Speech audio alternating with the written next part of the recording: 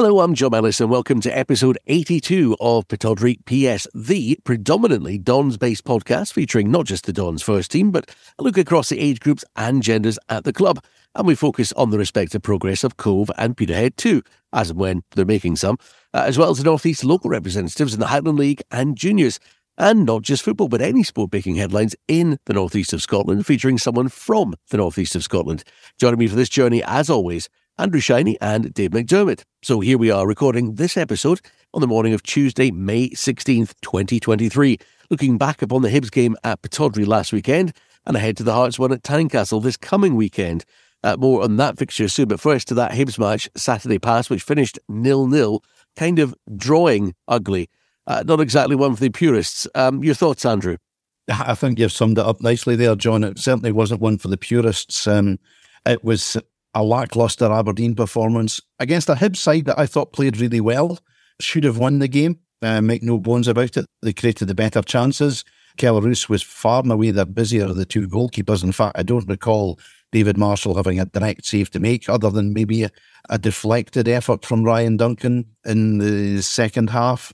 But the Aberdeen front two weren't given a look in. I don't think they were 100% fit. I thought Hibs defended well and up front. But for a misfiring Kevin Nisbet, I think Hibs would have won the game because Ellie Ewan had a terrific game. I thought he ran poor Hayden Coulson ragged down the left-hand side. His pace, his trickery.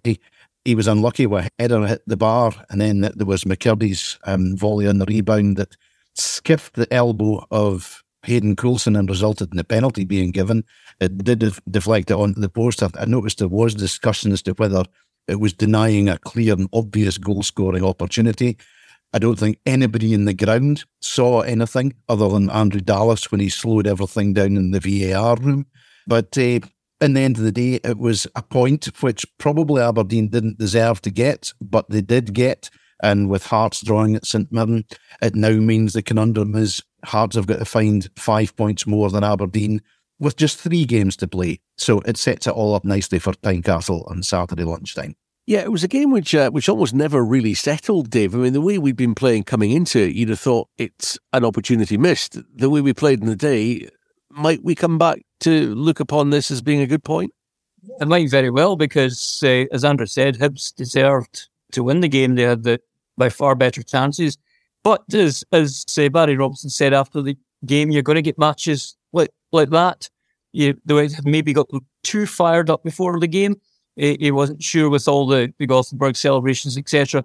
The one annoying thing was I did think that when Kellis saved the penalty, the momentum was with Aberdeen briefly, because the crowd first time in the afternoon, you could actually hear them, and then some numpty throws a flare, and the whole game gets stopped for a couple of minutes, and there was another numpty from Hibs had to do one as well. So it's just talking of doing one. I wish they would, to be honest, these people. But I thought, for a short period, the momentum was with Aberdeen, which it hadn't been for most of that afternoon, and then it just completely went again. But no, it could very well be a point gained, and it looked for all the world as though we would actually move 6 points clear of Hearts until they got the equaliser right at the death with the penalties. So,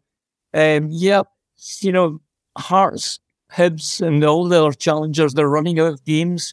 Surely we're not going to blow it from this position with 9 to play for, and we've got 5 of an advantage. But it does set up what could be a cup final type of game on Saturday lunchtime, as long as we get something out of it, which we'll come to, because how we approach it is going to be so important. Yeah, absolutely. And as you say, it was looking right up until the final moments as though we'd really got away with one, and Hearts had lost, but they equalised at the death. So that gap remains at 5 with 3 to go. How much of this game against Hibs was us being off colour and them maybe sussing out how to play against us, Andrew? A bit of both. We were definitely well off the pace. I think when you looked around the side, you would only really give plaudits to Kellaroos and the 3 central defenders. I thought in the middle of the park, Ilber Ramadani, while he worked his socks off, didn't have anything like as effective a game as he's had in recent weeks. And I mentioned the two up front before. They were way off the pace in terms of being creative or even having a shot at goal. It was just a day at the office where Aberdeen just never fired at all. I think we spoke about it during the game, how we're never in control at any point in the game. If there was one side that was dominating, it was always Hibs. Dave is absolutely right. When the penalty save was made, the place went absolutely berserk. The noise levels were, stratospheric. And we just said, see if we score here in the next 10 minutes. The roof's going to come off this place, because there was a huge amount of emotion, obviously, because you had all the Gothenburg greats who are still alive. And God rest your soul, Daddy Cooper. And I was delighted to see the way that he's been remembered over the last week or so. But the Gothenburg greats being there, all the emotions surrounding that. Had we got a goal, Pittodrie would have gone up. Well, to quote Jock Brown from 40 years ago, Pittodrie would have gone berserk. But it wasn't to be. But as Barry said, if in a day where you're not playing well, the most important thing is make sure you don't lose the game. They didn't. It's pragmatic. It's maybe not what people want to hear. But in the end of the day, as we say, that could be such an important point for Aberdeen in their quest for Europe. But I thought Hibs were very good, much, much better than as when they were up at Pittodrie last time. Probably better than when they beat Aberdeen 6-0 down the Easter Road, because Aberdeen were so woeful. Once again, I'm afraid refereeing decisions come into the spotlight. And what was Nick Walsh thinking with that challenge by Josh Campbell and Liam Scales? He was reaching for his top pocket. The incident was only about 15 yards away from us, John.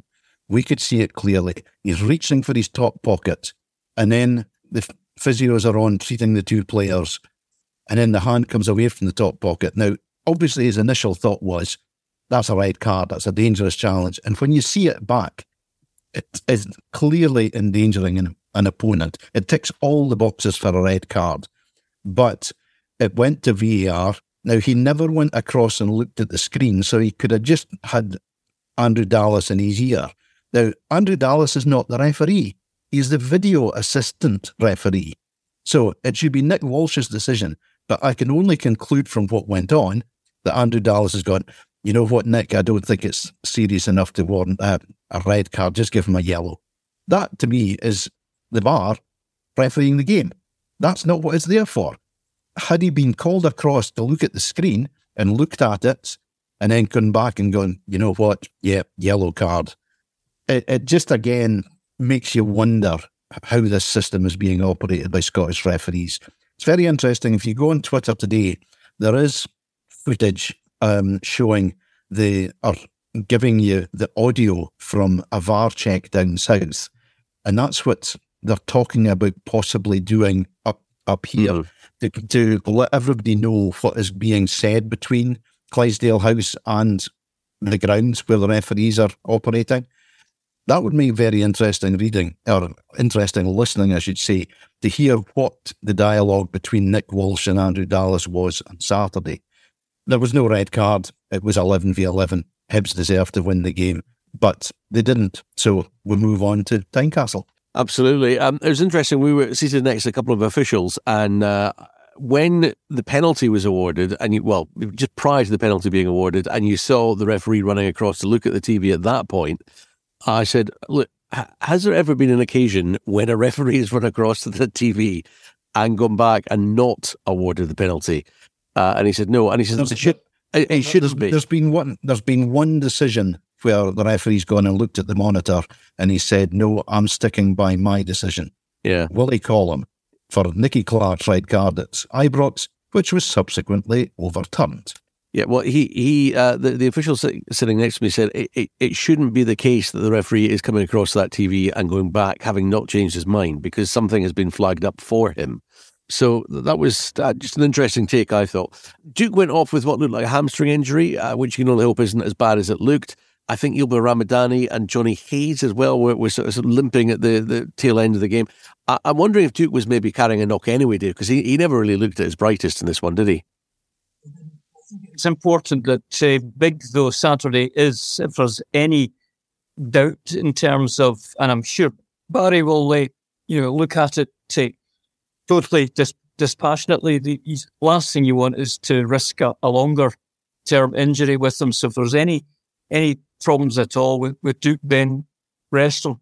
Saturday, it was interesting that some of the French players come on Saturdays because they certainly need the game time because, Barry doesn't put too many substitutes on in the normal course of events. So it was good to see likes of Jane Richardson getting a kick because I'm sure half the fans had forgotten they actually still played for Aberdeen. But it's but important though Saturday is. The main thing is don't run the risk, for goodness sake, of longer term injuries for the sake of a short term fix. Yeah, absolutely. I think who all came on? You had Shaden Morris, Dylan Markindale, Jaden Richardson, and there's one other. I'm trying to think who it was. It was Marley Watkins. How could I forget? Either Yeah, Hayden.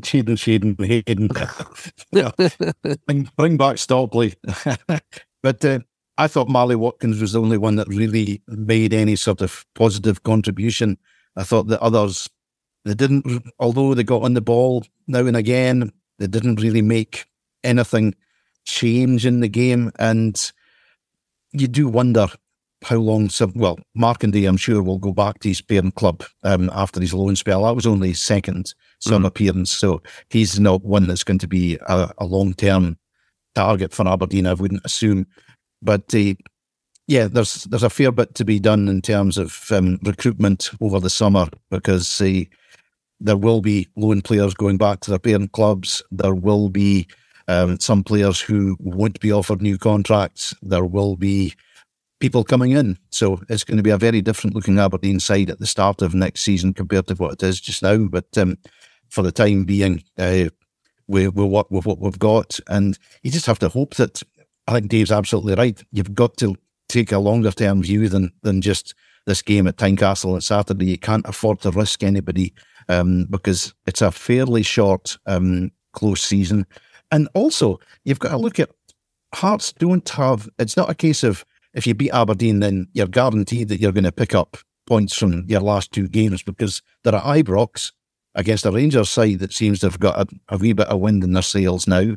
And they're at home to Hibs in the last game of the season. A Hibs side that looked, as I said, pretty decent on Saturday, who themselves have got designs on European football, wanting to finish as high up the table as they possibly can. So I think, there's still an awful lot of football to be played, and twists and turns are going to happen between now and the last kick of the ball. Even if Hibs weren't challenging for a European place at that point, how much would they like to be the club that stopped Hearts from getting a European player? Totally. No, as you mentioned, Andrew, I liked what Barry had to say afterwards. In fact, I like him more week by week, very pragmatic, saying things like, okay, if you recognise it's just not coming off for you today, the way that it usually does, and you don't feel you can win the game, the next objective is to not lose it. And we did that. We're not going to play well every week, but don't take it out of context. Look at the rest of the games since he and Steve came in. Saturday, the players still ran the same miles. They still tried their best, still fought like they always do. It's just they were a bit below par. That was the gist of it. And one game within that block that he mentions, you can forgive that and move on to the next one, can't you? Absolutely. I mean, there's no point in pressing any sort of panic button just because, we lost to Ibrox and withdrew at Hibs. Nothing has changed in the fight between ourselves and Hearts for this so important third position in the table. So nothing gained, nothing lost. Yes, you would like to have seen them be a wee bit more attack-minded or be able to create a little bit more going forward. But bear in mind, you were up against a decent side. Hibs have had a season which has been pretty much a mirror image of Aberdeen's. Good spells, bad spells, but coming right at the right time as far as Lee Johnson and his coaching staff will be concerned, because bear in mind as well, Hibs have still got Martin Boyle to come back into their side for next season, so they're moving in the right direction. They're not a great side, but on their day, they're more than a match for just about anybody in the league. So it wasn't all doom and gloom on Saturday, and Barry's absolutely right. Don't get too up, don't get too down. If you can't win the game, make damn sure you don't lose it. Yeah, okay. Let's look at the next one then. Hearts at Tynecastle, usually a fairly daunting prospect. A Dons win, we're 8 ahead with 2 to play, and it's all over. A draw, still 5 ahead with 2 to play. St Mirren at home and Celtic away for us. A loss, that gap shrinks to 2, but it's still in our hands. And Graham Shinney remains unavailable for this one. This is the last of his 4-game ban, I think. Duke may miss it through injury. Ross McCrory may still be out. I think at times you saw how he was missed on Saturday. Given those potentially missing, do we have enough to go down there and win, Dave? Well, I think we have. That's the whole point of having a squad. Yes, a lot of the players that may start, depending on how the injury situation is, have maybe not had too much game time. And I think that the lack of game time is probably one of the reasons why the subs that came on Saturday were particularly effective in terms of game changers. But no, there's no doubt we'll go down there expecting to win. And I think the fact that we had a below par performance on Saturday may actually work in our favour, because Barry and Steve will be making sure that isn't the case again this weekend. It's got all the makings of a very interesting 90 minutes, no matter what way it comes out or turns out, and no matter what the starting lineup for each side is going to be. But I do think that there will be changes in terms of enforced changes for Aberdeen, but that shouldn't detract from the fact, and won't detract from the fact, that we'll be going there to win.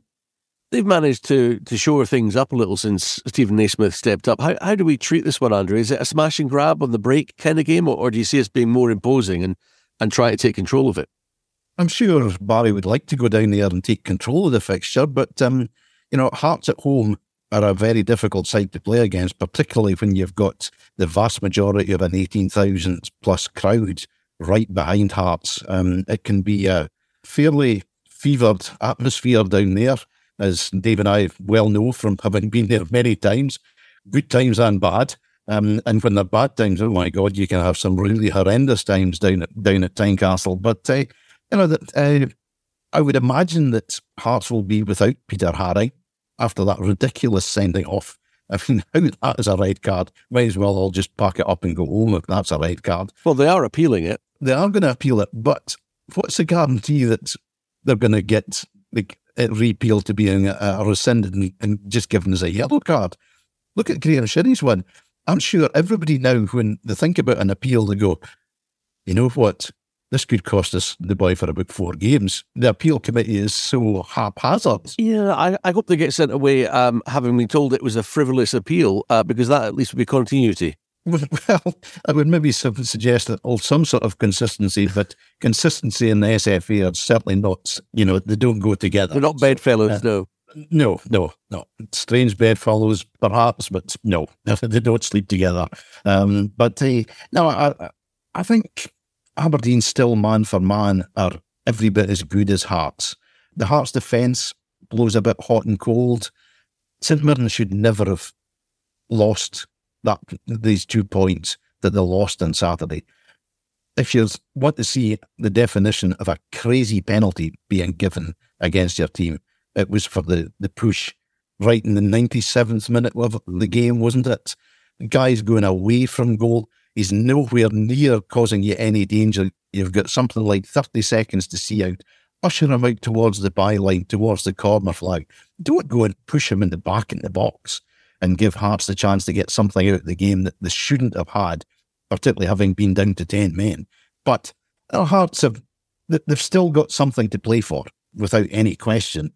I can see Aberdeen being good enough to avoid defeat there. Whether they're going to be good enough on the day to win, I'm not sure, but certainly good enough to avoid defeat, because we are a very solid defensive unit now compared to what we were before. Okay, well, we'll get on to the score predictor in just a moment. I'm going to stick with the lineup just for a sec, though, because if we do have injuries, I'd like to know who you'd bring in. So, Dave, I mean, you don't have to run through the full team, but just who you think might be out and who you'd bring in to replace them. I think Marley Watkins, if there's anybody missing up top, I think you would see Marley Watkins starting. We know, looking at the other end of the age scale, that Alfie Ballage is a big, Barry Robson's a big fan of Alfie's. He's shown in brief appearances he's had that he's very confident. So I don't think Barry would have qualms about throwing him in defensively. Again, McCrory doesn't miss, as you said, John. I didn't think Richardson looked too bad when he came on, because he had been guilty earlier in the season of some pretty shoddy defending at times. So there's the usual suspects that have been there. We've got Jack McKenzie, who hasn't been featuring regularly. But it's all ifs, buts, and maybes, because we don't know who's going to be fit and who's not. Obviously, if Johnny Hayes won't play, that would be a big miss as far as I'm concerned. But that does leave it open for the likes of Jack to possibly come in. And, we haven't seen anything of Connor Barron since his last injury, although he's back now featuring. And Connor, again, is somebody that I'm sure Barry would happily throw in at the deep end, knowing that you would get a shift out of him. So it'll be interesting, very interesting. Andrew, I'm just thinking that I said earlier on you had the likes of Johnny Hayes, I think, limping off. Duke certainly came off before the end of the game. Ilbo Ramadani looked like he was struggling a little bit as well. It's not even just a case of who do we put in to replace him, it's who's going to be carrying the captain's armband, because if it wasn't Johnny, I'd imagine it would probably be Ilbo Ramadani, maybe Keller Ruth, but that's a question for, extreme circumstances. Who are you going to put in to replace those that you think might be injured? You hope that Duke maybe felt the hamstring and he was taken off as a precaution rather than he's torn anything. He did seem to be, he was clutched at the back of his leg, but it wasn't one of those ones where, when you've really done a hamstring, you just go down like you've been shot. So hopefully it's maybe been something that he was carrying after Ibrox, because remember, he and Bojan both came off down in the Rangers away game. I think, as Dave said, Connor Barron coming into the middle of the park, if Ramadani's not fit, but Ramadani's a warrior, isn't he? Like Angus MacDonald at the back. Angus was hurtling off at the end of the game, and I think in his post-match interview with Red TV, he just said, no, I'll be okay next week. He's quite convinced that, that's just one of those knocks that you get in a game. It was probably more a contact injury rather than a muscle pull or something like that. The squad will be stretched. I was slightly surprised that Alfie Babbage didn't get a run out on Saturday, because as was I. He could have made the difference, because he is a proven goal scorer. He's a powerful runner, more so than Shaden Morris is, for example. Whether he's been carrying something, I'm not sure.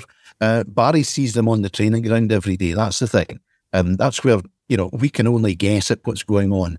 We're not privy to what's happening behind the scenes, who's in the physio room right now, or who's out in the grass getting ready for Saturday. So I think the squad is strong enough that we can get through this one. As I say, good enough certainly to avoid defeat, because as a defensive unit, there's none better in Scotland at the moment than the foursome that Aberdeen have got. Keller Roos in goal, who's been outstanding since coming back in, and Pollock, MacDonald and Scales, who really have gelled into, I'm not going to say a latter-day Miller and McLeish, but the three of them together can just about do the job that Willie and Alec did between the two of them. Yeah, it's interesting you mentioned Ramadani being a warrior. I would put into that category the defence as well. The thing that I like about the likes of Pollock, MacDonald, Scales, Ramadani is even when they were playing, not to their best, they don't hide. They're never trying to just get through a game anonymously. They throw themselves in every single time. Okay, time for a score predictor. 12:30 kickoff Saturday lunchtime to allow Beyonce to come to Murrayfield later on that day. And available as a pay-per-view if you can't be there. Hearts versus Aberdeen. Dave? I'm going to go for 1-1. Sometimes these lunchtime kickoffs can be quite low-key affairs. I don't expect that to be the case on Saturday. I think Hearts at home always threaten to score. So we maybe let in one goal, but we'll also score at the other end. And Andrew? Well, seeing as Dave's nicked the scoreline that I would have gone for if I had first choice, I'll say that we're going to keep a clean sheet. For the third game in a row, we're not going to quite manage to get the ball over the opposition line, so I'm going to go 0-0. Okay, I'm going to say a 1-0 away win, just for the sake of it, just to be different. Let's move on to the under-18s next. They've been in this really unfortunate slump, which just wasn't like them at all, and they needed to shake themselves out of it quick smart if they were to have any say in the destination of the league title. The next game on the fixture list was Hearts away at Oriam, where they secured a 3-1 victory there, before then frustratingly losing by the same scoreline to Motherwell. On Friday, they were back at Cormac Park playing Rangers, who turned them over a few weeks ago. This time, though, it was the Dons who prevailed, winning the encounter 1-0. Where does that leave us, Andrew? Well, we're still second in the table, but 4 points behind Hamilton Accies, who secured a very narrow 1-0 win against bottom of the table St Mirren on Friday, courtesy of a penalty. Hamilton 4 ahead with 2 games in hand. They are in pole position, but a good win against Rangers. Blair McKenzie scoring the goal, a left-footed volley. When you're 6'4" and a centre half, you would expect to be scoring more goals with your head, but scored with a volley, and then celebrated that on Saturday by signing a new contract with Aberdeen, which I'm delighted for Blair, getting that vote of confidence in his abilities, because this will be his last season at under 18. He's turned 18 now. He's had a good season. He's come on in leaps and bounds as a defender, and obviously the club see him as one who can feature possibly going out on loan next season to gain experience rather than being straight into the first team squad. But he's a left-sided centre half, and as I say, a big lad as well. So good on Blair getting that. But still down to Hamilton to win this. But they've got some difficult games. They've got Motherwell to play twice. They've got a resurgent Dundee United to play twice. And then they're away to Celtic in their final fixture. Motherwell themselves, if they play Hamilton twice, they play Aberdeen, they play Rangers, they play Hibs. But crucially for Motherwell, 4 of their games are at home, and they are only a point behind Aberdeen, having played 2 games fewer. The Dons themselves, well, this afternoon, they head down to the DL playing fields. They get all the glorious places, the stadiums, the Nou Camp, the Bernabeu, the DL playing fields. That's where they are at 2 o'clock this afternoon to play Motherwell. And then on Friday, they're away to the Hibs training centre for a 6:30 kick-off against Hibs. And that concludes their away fixtures, and they'll wind up at home against Dundee United. So realistically, the Dons have got to win all 3 games and hope that, somehow or other, I suppose that the ideal scenario would be that Motherwell and Hamilton cancel each other out in the 2 games that they play each other, so that they're both dropping points. In reality, the league title is between Hamilton and Motherwell, with Hamilton being strong favourites. But if you're wanting a target in the last 3 games, Aberdeen are top scorers in the under-18 league, 91 goals scored. So if they can get another 9 goals in the last 3 games, not that will be easy, but if they can top the 100 mark.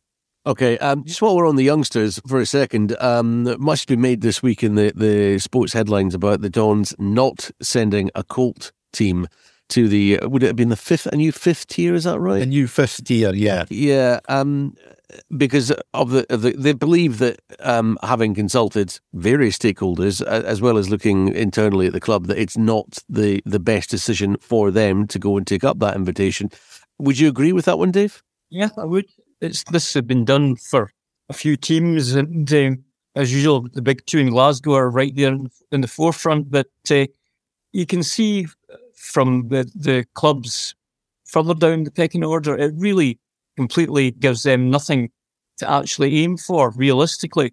And the whole point of the pyramid system, in my mind, was that you've got the likes of Baxter, say, who could go from the juniors to the Highland League, and then without getting penalised 24 points, they might have a chance to go from the High League into League 2. But, so I think well done to Alan and the club for coming out publicly and saying it's not for them, and they would prefer to have a closer association with a lower league club in terms of working together, helping develop players for both parties. So, yeah, no, fair play to them, because Andrew, how many clubs did it basically bar from, if this went ahead, from getting promotion all the way through? Something like 70 clubs, wasn't it? Up and down?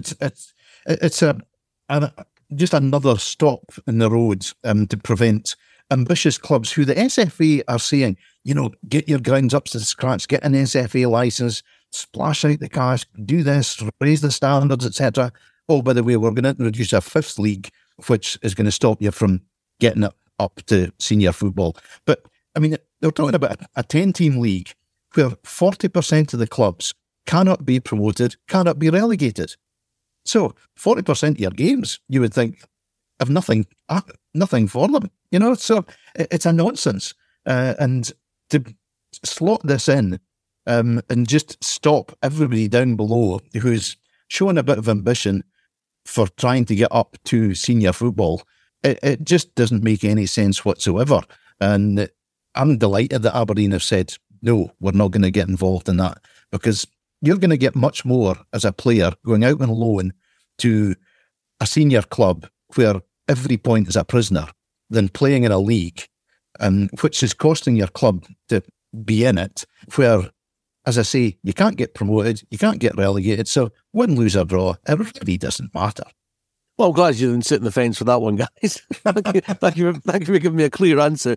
It's Aberdeen women who've been just about there in securing their status in the top flight for another season for the last few weeks, and we've been willing them on to do enough to get there and breathe a sigh of relief. Bit of an up and down time recently, winning 5-1 against Glasgow Women, then losing 6-2 to Spartans. Next in the fixture list was Dundee United at home, which the Dons edged 1-0, a huge win with a goal in stoppage time from Bailey Hutchison, enough to secure Aberdeen's top flight status for another season. That one was followed by Hamilton Accies away on Sunday. It started in the worst possible manner with Jess Broderick being sent off in only 6 minutes. Hamilton took a 2-0 lead, but despite being down to 10, the Dons pulled a goal back in the 78th minute. Not enough in the end, though, Dave, and not that it matters in any real sense, but you want to win every one.